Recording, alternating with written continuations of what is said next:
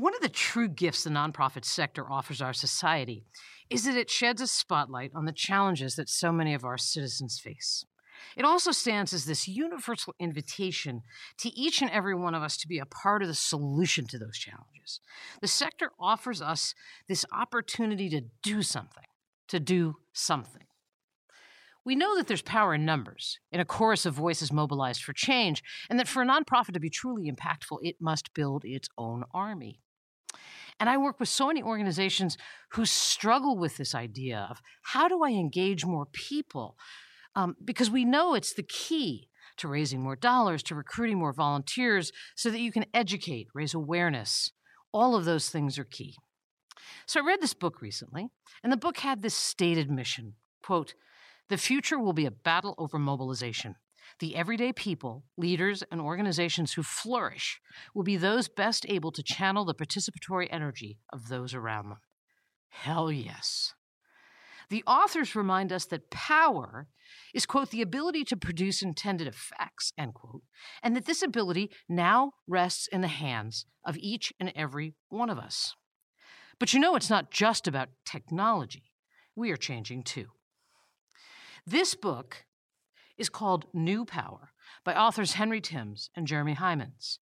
What they call old power asks only that you comply or consume, but new power demands and even allows for more, that we share ideas, create new content or assets, even shape communities. Are nonprofit organizations embracing this, or are they stuck in old power? What are the benefits and implications of embracing this new power? Author Henry Timms joins us today.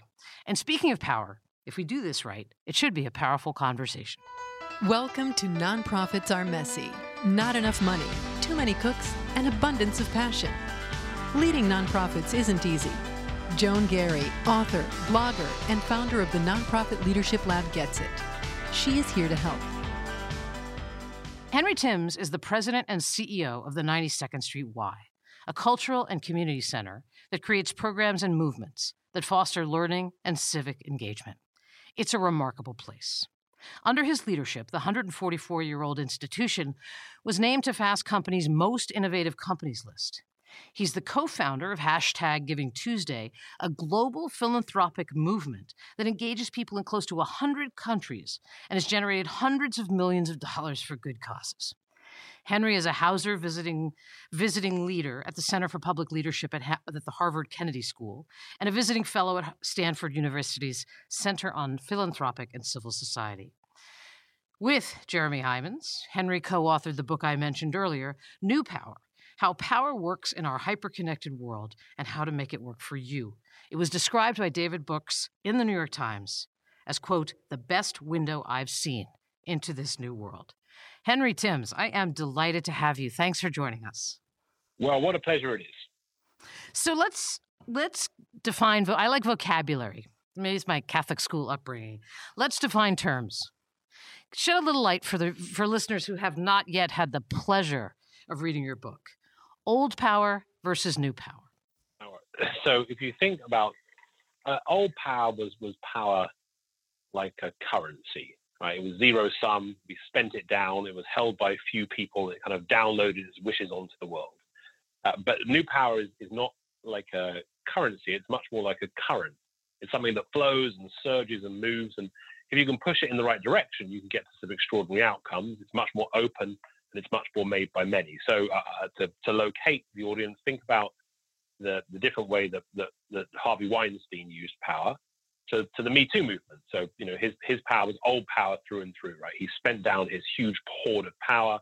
He was very leader driven. He kind of closed up worlds. He had this complete control over an industry. And that's really not the way that the Me Too movement exercised power, you know, begun by the activist Tarana Burke. What's so inspiring about the Me Too movement is it was made by many people. It was open, it was distributed, it surged around the world and continues to surge, not really leaderless, but leaderful of leaders all around the world who added their voices to the story and made the whole movement stronger. So that's the difference between old power and new power, the difference between people who are using power as a currency, I've got it and you haven't, and those people who are working out how to unleash new power, that power of the crowd, that power of the current. Working it out, I think that's actually something worth talking about as we move along because it is a work in progress for sure.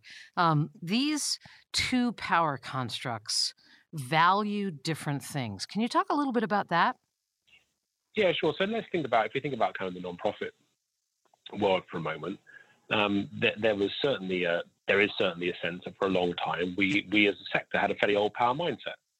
We had solutions to problems. People's job was to fund us, and we would solve the problems by presenting our theories of change and our programs, and our programs would make the world better, and that's the way that things should run. That was very much kind of the old power mindset. What's beginning to shift now is people are experimenting with newer models where rather than us as institutions kind of being the intermediary and knowing all the answers, people are working out ways of engaging crowds around their missions, of spreading their ideas and agencies into much bigger ecosystems. And that's the shift we're starting to see play out. Think about, for example, the Ice Bucket Challenge, right? Is a really good, I think, a grounding example of new power in the philanthropy sector. So that surged up, it came out of nowhere, it spread all around the world. And the reason it went as well as it did was because it was very much open. People could make it their own. It was shareable. It was spreadable.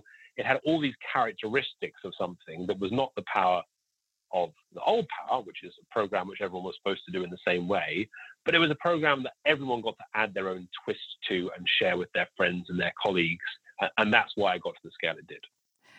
Um, I remember, obviously, I was involved. I had an ice bucket. It hit on my head. And I think at that time, my kids were either just landing out of high school or coming into college.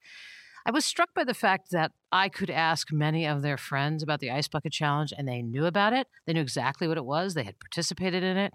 But when I asked them what organization or what the Ice Bucket Challenge was in the service of, or what ALS was, I got blank stares. And I just wonder, how do you juxtapose all of that sort of visibility with so many people that participated and actually didn't know what it was all in the service of? Well, I think that's an easy critique of the Ice Bucket Challenge. And although I think it's actually I think there are lots of organizations who people support that actually, if you push them, really wouldn't be able to give you a granular answer on what they do. They like the idea of them a lot. But even let's be unkind to the Ice Bucket Challenge, and let's say the total number of people they engaged around the world. Let's say that 10% of those people really had a good sense of what ALS was.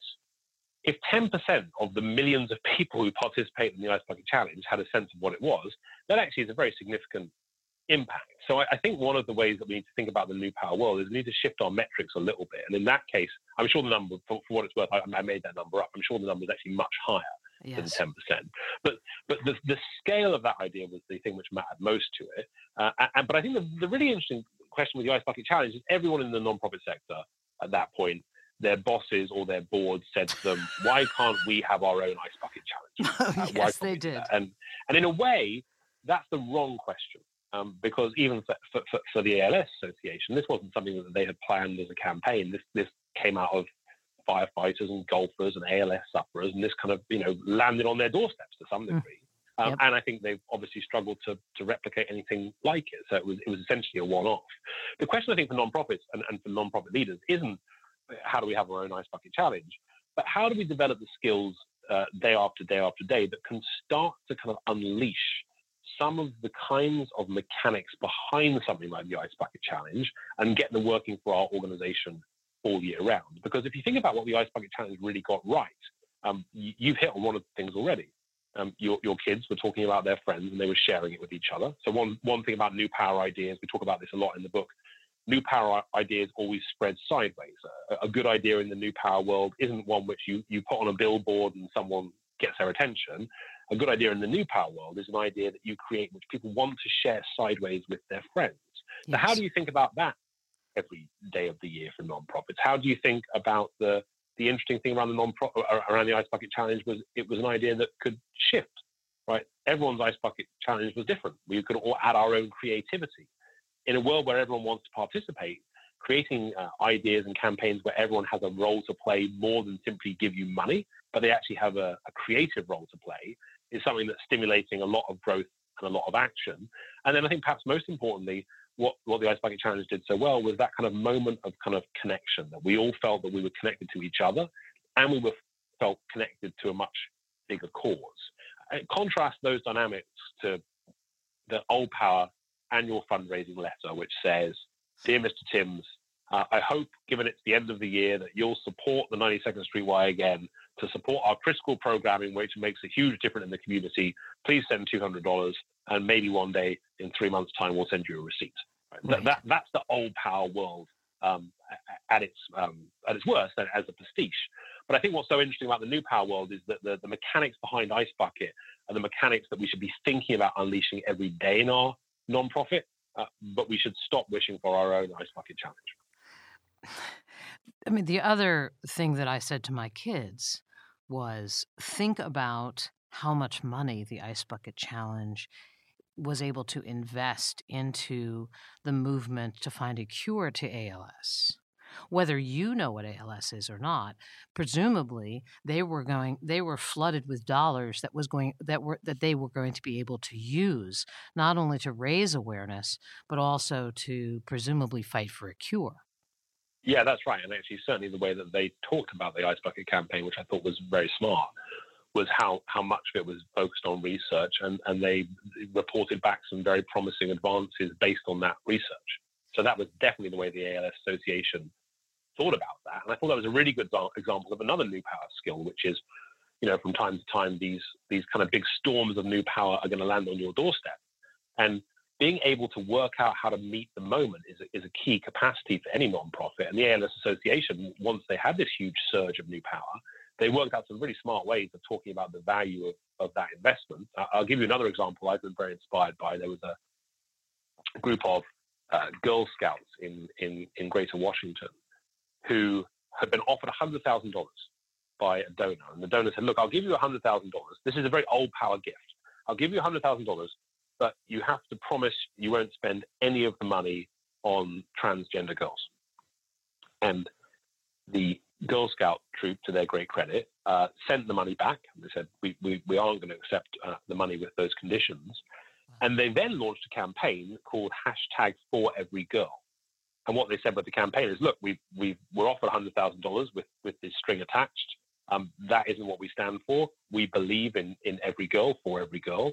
And they launched this campaign, which was a crowdfunding campaign and also a branding campaign, essentially, to talk about their values.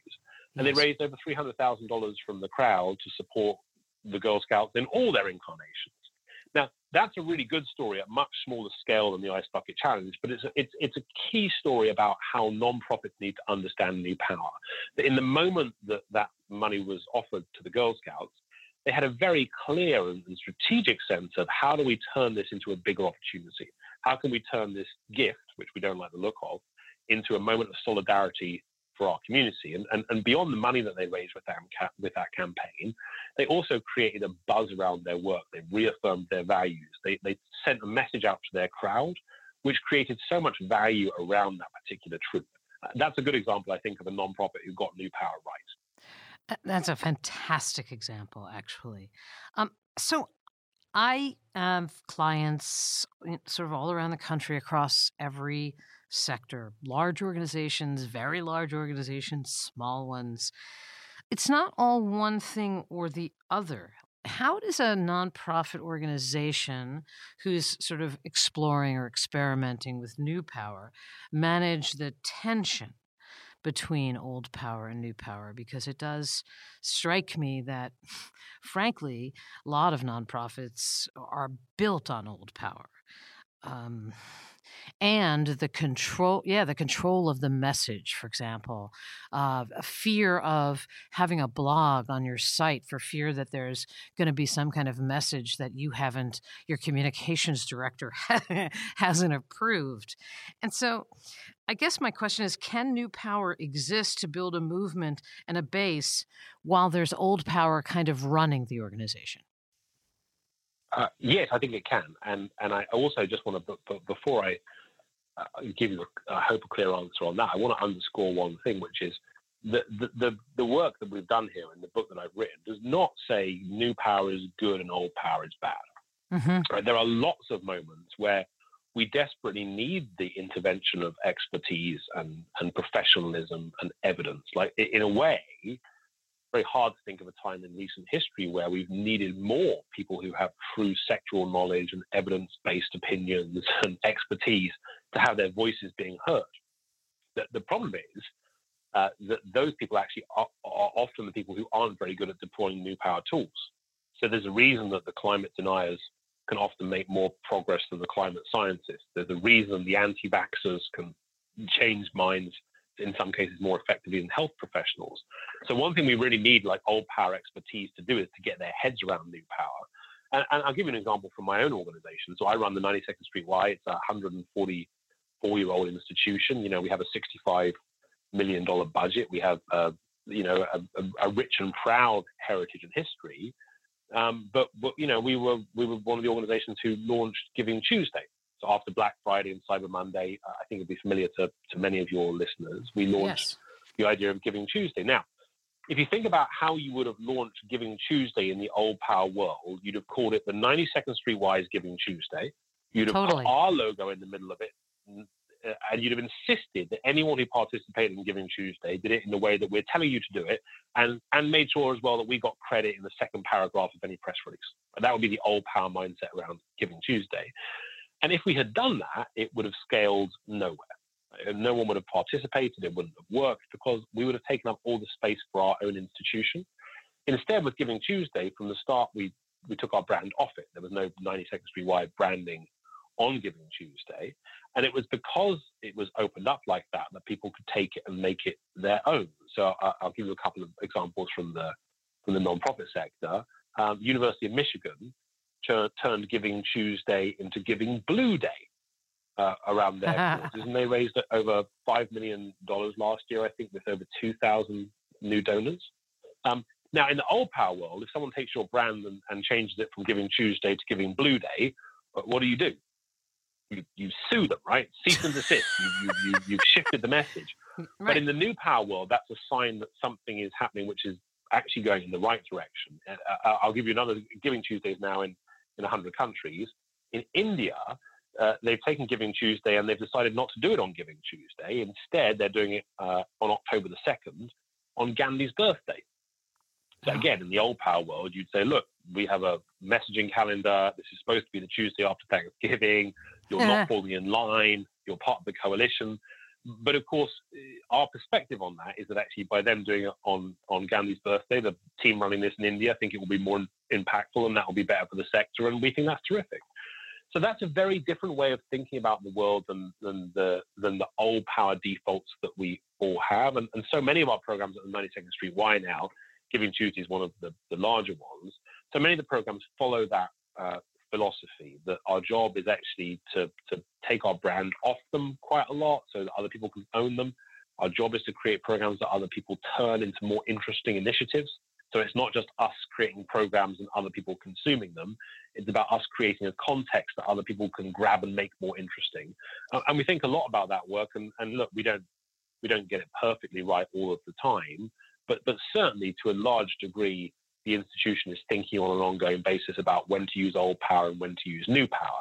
And that would very much be my recommendation for your listeners. And it's certainly the recommendation of the book, which is your old power skills could not be more important. They're going to keep you coasting and keep you motivated for years to come. But we also all have to learn this new set of skills about how you build movements, about how you can get your ideas to spread, about how you can get people to engage in your work. We have to learn those new power skills to go alongside our old power skills, and the best organizations can blend the two together. So I need to keep talking about Giving Tuesday because I'm fascinated by this because of two things. So the first thing is, before I read this book, I had no idea that the 92nd Street Y incubated Giving Tuesday, if that's the right verb to use. And I find myself saying, as someone who used to run a large nonprofit, so isn't that a missed opportunity that so many people don't know that the 92nd Street Y launched Giving Tuesday, or am I like kind of talking out of the old power side of my mouth? Well, it depends on. I think I think definitely there are people, and I think it's true of people in the 92nd Street Y's world, who said then, and probably would still say now, look, you're someone who's a leader inside the sector. So this isn't just people outside the sector. You're inside the sector and you didn't know of its attribution. Correct. There are people who will say, like, that's a really big missed opportunity. We could have really done a lot for our brand if we had taken up more space. But I think my argument to that would be, one, if we had have done it, wouldn't have scaled, because if this had been all about us, it wouldn't have left room for other people to feel good about it. And secondly, and I think this is actually more important, there is nothing in the mission statement of the 92nd Street Y which says our job is to be more famous. Read the mission. And for what it's worth, that's true of every nonprofit who is listening to this podcast. No one's mission statement says be more famous.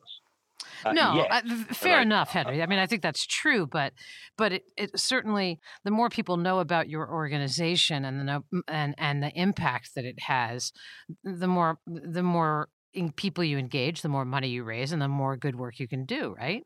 So it's not necessarily about fame. Well, it depends. It depends on which people you're talking about.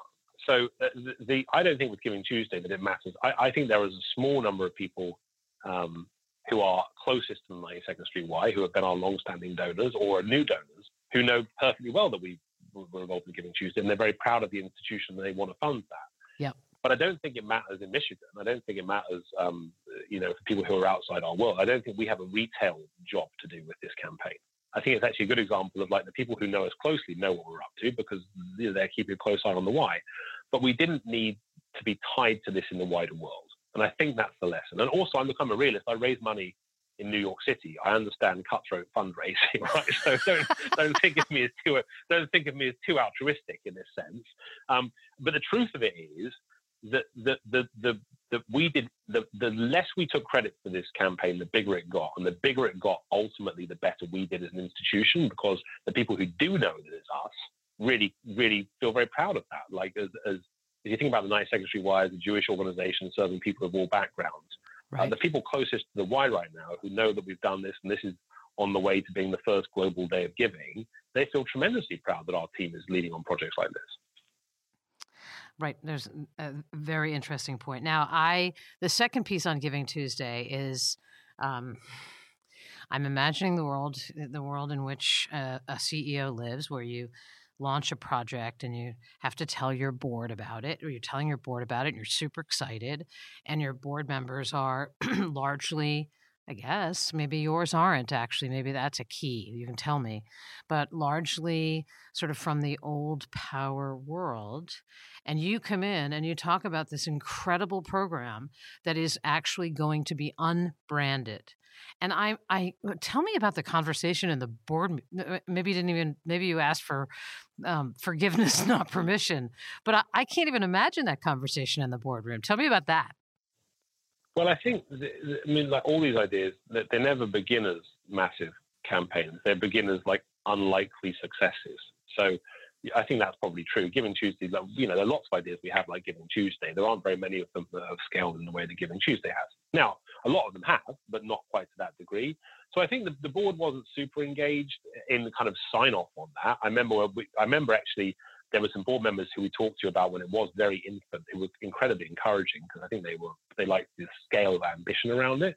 But there wasn't a kind of should we, shouldn't we campaign.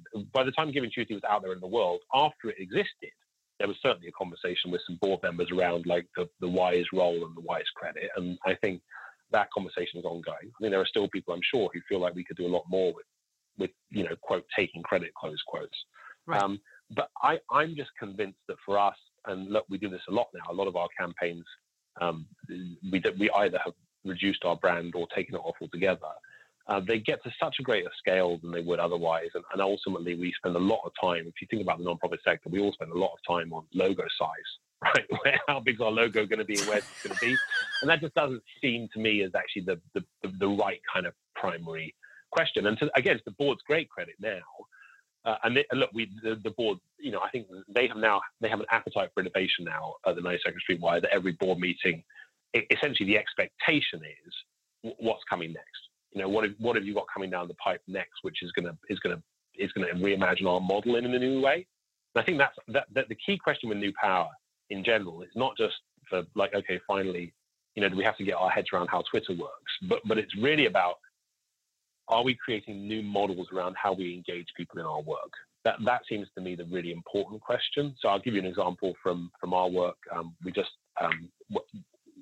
We had the Jewish New Year, so we had the high holidays here at the 92nd Street Y, and the rabbi, Peter Rubenstein, who runs that, he created this amazing thing called High Holidays at Home, which was essentially an interactive Facebook community for people to observe the Jewish holidays as part of an online community.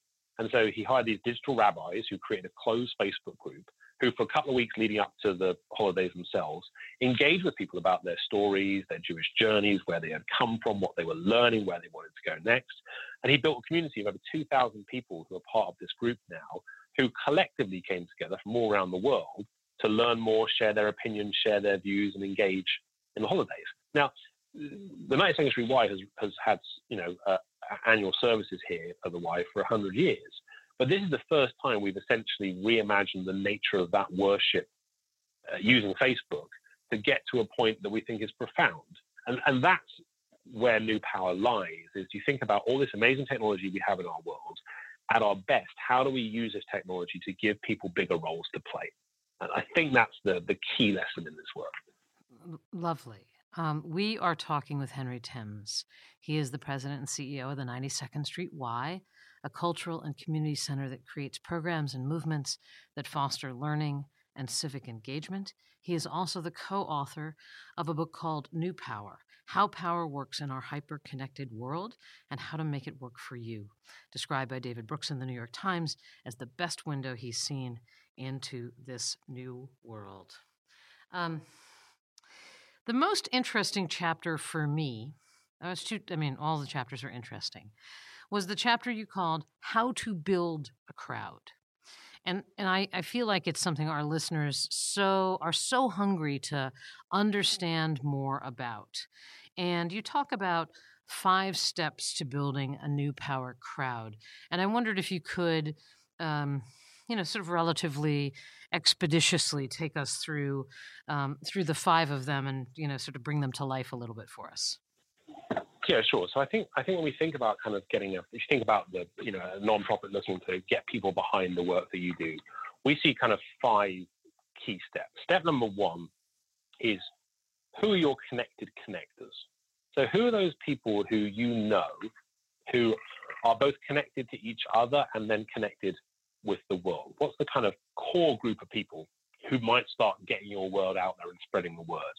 You look at where the Ice Bucket Challenge began, just as an example.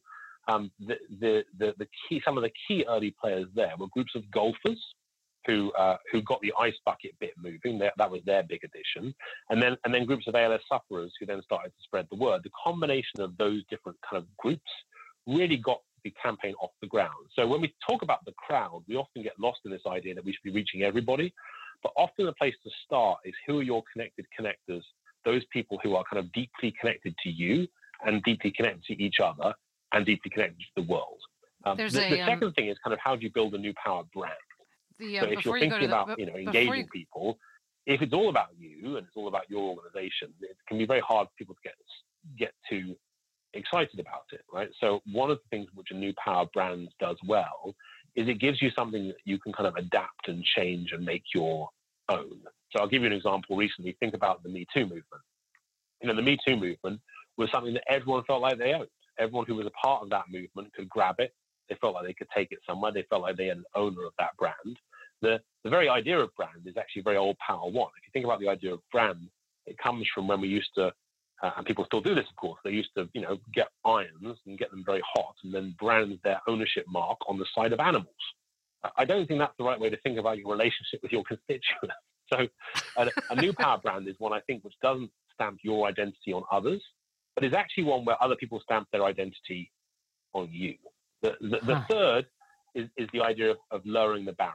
So often we can roll our eyes at, light lift actions. People will say, well, that was only a like, or those people aren't paying attention, or they're only watching 90 seconds of the video. Yep. There are all these critiques of people because they're doing kind of light lift actions.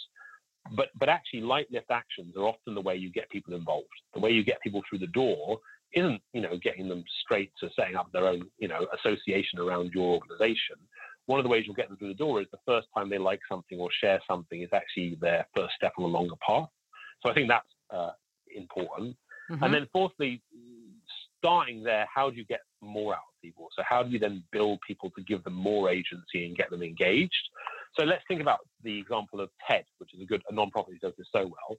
If you think about TED, obviously you can like a video or you can share a video, and that's a good step into their world. But what's so smart about TED is they then invite their crowd to do much more than just like or watch a video. If you want to translate a video, you can do that for TED. If you want to create your own TEDx event, you can organize your own TEDx event and get it going in the world. If you want to create your own TED Talks, you can start thinking about how you want to do that. So what an organization like TED does so well is they get people through the door through light lift efforts, and then they structure ways to engage people even more so. And then finally, we talk about the idea of being an organization who is able to kind of capture the storms when they emerge. So you remember the example when during the Super Bowl, the lights went out in the Super Bowl, and Oreo put together very quickly a Dunk in the Dark campaign. Right. And through the smarts of their social media team, they started a bigger conversation than many of the people who had bought very expensive TV ads during the Super Bowl commercials. And the reason they had done that is they had a new power capacity internally. I was talking to a big refugee agency recently who were speaking very honestly and saying, look, it takes us 5 days to get a press release signed off internally. We can't respond in the moment. So often what happens with new power is these big surges happen around the world, these big moments where your issues are front and center. One of the questions for nonprofits is, are you able to pivot quickly enough that you can respond in the way that Oreo did? And honestly, I think because of a lot of the old power bureaucracy in the nonprofit world, often it takes us days to get to consensus because there's so much internal sign-off.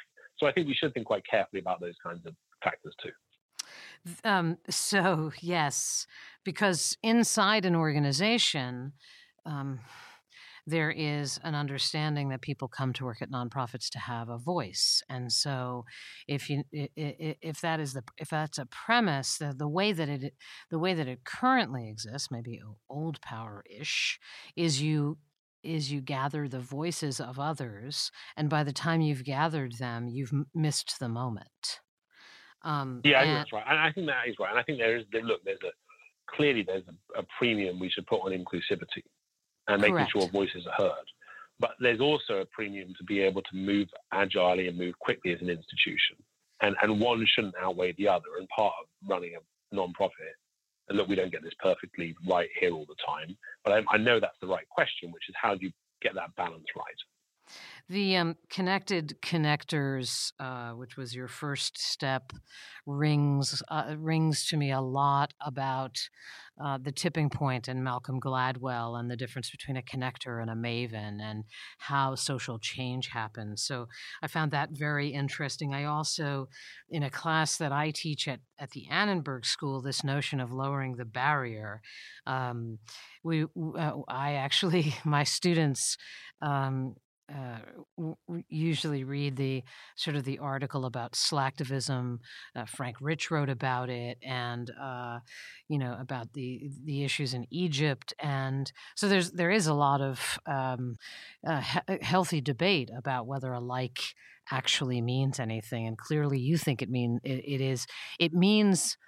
only means something if you do something with it. That's what I'm hearing you say. Yeah, I think that's right, but I'm honestly not sure it is that healthy a debate, in the sense that, like, the kind of eye-rolling, slacktivism, the internet's trivial, all young people can't pay attention. There's such a kind of cliched attack on both the young and the digital, which I don't think adds very much to the debate. Like, I think what does add to the debate, I think there's definitely trivial activities on the internet. There's no question of that, but the fact is, even those trivial activities, this is where people are spending their time.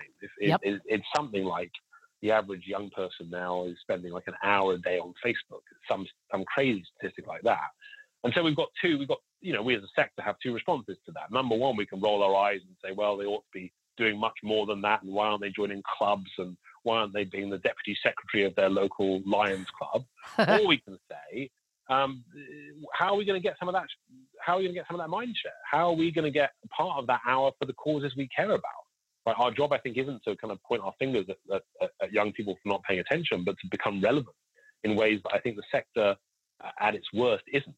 And so that seems to me the more healthy debate, and perhaps the place to start that is to ask some bigger questions around feedback and feedback loops. One of the really interesting things is actually one way of thinking about what people expect from the new power world is they expect much better feedback loops. So if you think about how something like Instagram works, right? If I take a picture of myself now, I promise I won't do this, but if I do, say, sitting in my office saying, having a great conversation with Joan Gary about the big future and nonprofits, and I then post it to Instagram, within a minute, 25 people will have liked it. 3 people would have said, hey, I love her podcast. And I'll get this kind of groundswell of immediate and positive and kind of peer-based affirmation from my social network. Mm-hmm. And that will feel very trivial, but actually those kinds of feedback dynamics are what people expect of the world now. And so many nonprofits actually won't provide anywhere near that kind of feedback loop. Like, you won't know where your money is going. Yep. You won't really get much engagement from the institution. It will be a long time from your donation for you really hearing back about where your money went. And so much of the battle today is understanding that this battle for feedback is part of the mechanics. And so you look at someone like Donors Choose, and I really admire Donors Choose. Think about how well they get those feedback dynamics right. So you get to engage directly with the teacher who you care about. You understand immediately what his or her need is. You hear back from the people you serve. If you give money to Donors Choose to support a classroom project, you'll get letters and photos from the kids you've helped. And you have this kind of wonderful kind of experience as a donor, which makes you so much more and gives you so much more than the old power world ever did. So I think as we start thinking about these kinds of worlds, people are going to waste time on the internet. The question for nonprofits is how can we make some of that time more valuable? When I hear you talk about the 5 steps to building a new power crowd, a lot of what I'm hearing around new power, words I wrote while you were speaking, was the organization has to allow for creativity, innovation. It has to allow for it has to allow the organization to be more nimble, potentially at some, I guess maybe at some risk. But how is there it seems to me that there's a pretty direct connection when you talk about new power to innovation and creativity. Yes? Yes, 100%. Yeah, and I feel like far too often institutions that get big and are sort of old power-ish are actually very risk averse. And I joke a lot that most nonprofit organizations are in the business of changing something. Right? Changing an attitude, changing a law, ending an illness.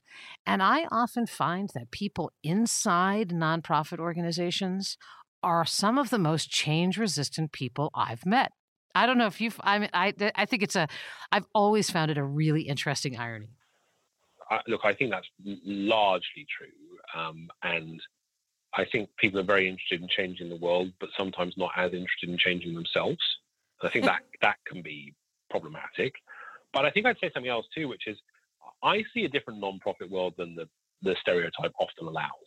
One of the privileges of working on Giving Tuesday has been Giving Tuesday, like it's essentially an innovation experiment to some degree. We did some research on the Giving Tuesday community, and I think 75% of nonprofits said they tried something new with Giving Tuesday. So there is an idea that we don't change and the sector won't shift, but actually there are lots of people you run into who are doing amazing things inside their institutions and outside of institutions to kind of reimagine their models, try new things, to engage. So I would actually I think the sector itself is actually much, much more entrepreneurial than organizations often get credit for. Very interesting. I would say this, however. I think one thing I've heard again and again from people in the sector is how often they feel their bosses won't let them do X or Y. Yes. And I think that's a real problem. And I think, look, for often there's good reasons for that, right? Every organization can't be kind of complete chaos of everyone doing their own thing. But I do think that in a world where at 16 years old, you can be a movie maker, you can be a funder, you can be a banker, you can be a producer, you can be a donor. People come into the workplace now, have such high expectations of participation, that one of the jobs of any nonprofit is to work out how more people can have more ideas more often. And that does mean that the idea that you have three big campaigns a year and they all come from the chief marketing officer, that logic just isn't going to hold up. It also doesn't allow enough voices into the conversation. So what becomes interesting when you can innovate at scale is you're hearing from many, many, many more people. And I think that's where we need to get to next, which is to recognize that there is huge entrepreneurialism and energy and creativity in our sector, and to recognize that we need to make some shifts to allow more of that to be released. And again, that's what the book very much digs into these kinds of issues, which is one of the problems, I think, is we often assume there are only two paths forward. We can have complete control, or we're going to have complete chaos, right? You've either got everything's going to be the way it was and we hold it all together, or you open up the doors and everything goes crazy. There are lots of examples of organizations who are kind of finding that middle space, who have a high degree of control, but also are working out ways to engage lots of people in their missions. Look at Crisis Text Line. Crisis Text Line is something I admire enormously, which is essentially a platform for people to volunteer to support teenagers largely, but also younger people who are in crisis. And it's kind of reimagined what used to be the kind of the hotlines you would dial up when you had problems. Huh. And they've done that at scale with this amazing volunteer army of people who are dealing with life and death situations. Now, that is such a great example of the way that you can think about New Power taking on some of the most serious issues in our world. And that tech service is available 24/7. A lot of the old phone lines, used to finish at 6 o'clock in the evening. Sure, leave a message. Teenagers know that teenagers' problems don't finish at 6 o'clock in the evening. So you start to see the capacity of these kinds of New Power movements when they emerge can be incredible. And to go a step further, they also then create this kind of rich data. And Crisis Text Line, much of their groundbreaking work has actually been the data they've created, right, and offered to the field, which is helping people understand some of the human dynamics behind a lot of these crises and what they add up to. I want to go back to something you said about folks inside organizations and about how the New Power manifests itself and whether the person on top, sort of the CEO, is really in charge. And I wonder, I was kind of curious about your observations about unionizing within nonprofit organizations, and if that is, and what do you think about that and how it relates to this old power, new power structure? Because I have seen organizations unionize as in reaction to feeling as if they are not being given the opportunity to participate. Yeah, I think that's right. And look, I think truthfully, you see a lot of organizations who are being supercharged by CEOs who are thinking about the world in very New Power ways.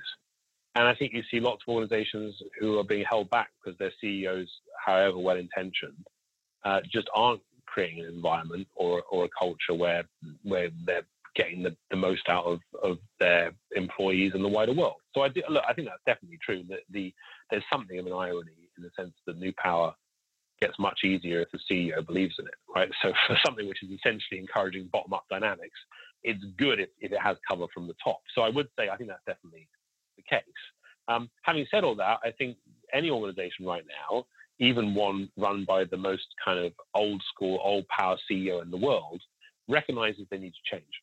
Yeah. And throughout an organization, you're going to see people who are thinking about new ideas and trying new things and trying quite low stakes experiments that can often pay off quite big. And I often, when I look at any organization, even one you feel is kind of very stuck in the 20th century, inevitably there are going to be some people there who have some kind of small ideas about how things could be different.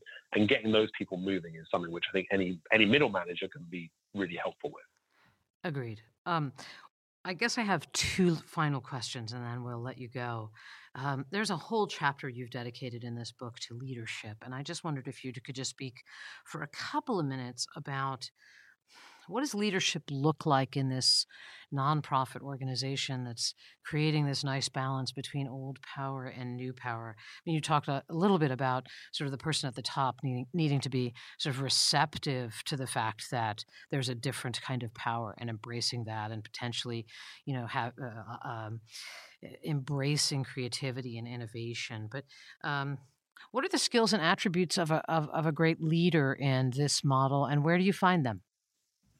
Well, I'll give you an example from the Giving Tuesday community is a fascinating one, because obviously it's a very kind of new power movement.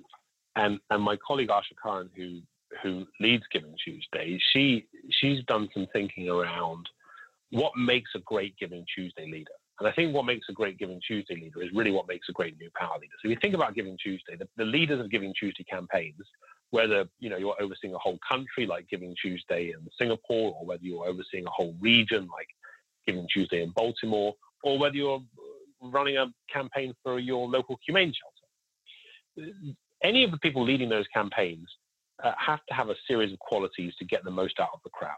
They have to be very entrepreneurial, right? Because it's all about trying new things and connecting in new ways. They have to be quite low ego, in the sense that these aren't people who need to be the center of the stage all the time, or take up all the space, or kind of engage in the ways that it's all about them. And I think our sector has rewarded those kinds of leaders quite a lot, but I don't think New Power does very often. Yes, interesting. And they need to be highly collaborative. So there needs to be people who genuinely can get ideas from others, engage with people, get the best out of their colleagues, get the best out of the crowd. And so there's kind of a combination of the New Power leader, to me, she looks very entrepreneurial, typically quite low ego, almost always highly collaborative. Those are the kinds of leadership skills that work in a world where everyone else wants to participate. Because if it's all about you, there's really no space for other people to own. Yeah.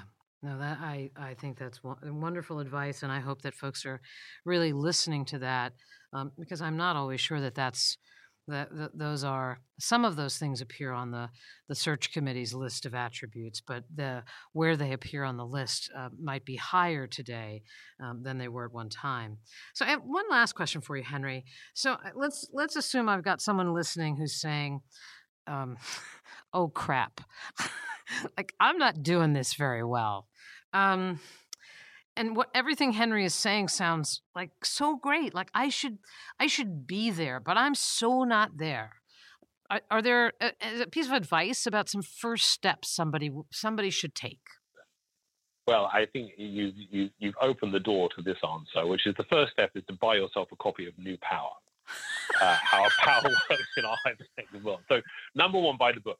Because we really did, we wrote the book for practitioners. Yes. We really wrote it as a guide for exactly that person, which is, look, I'm not like a thought leader. I run a big institution. I do this work every day. We wrote this book for real people to use in their day job. So that's step number one.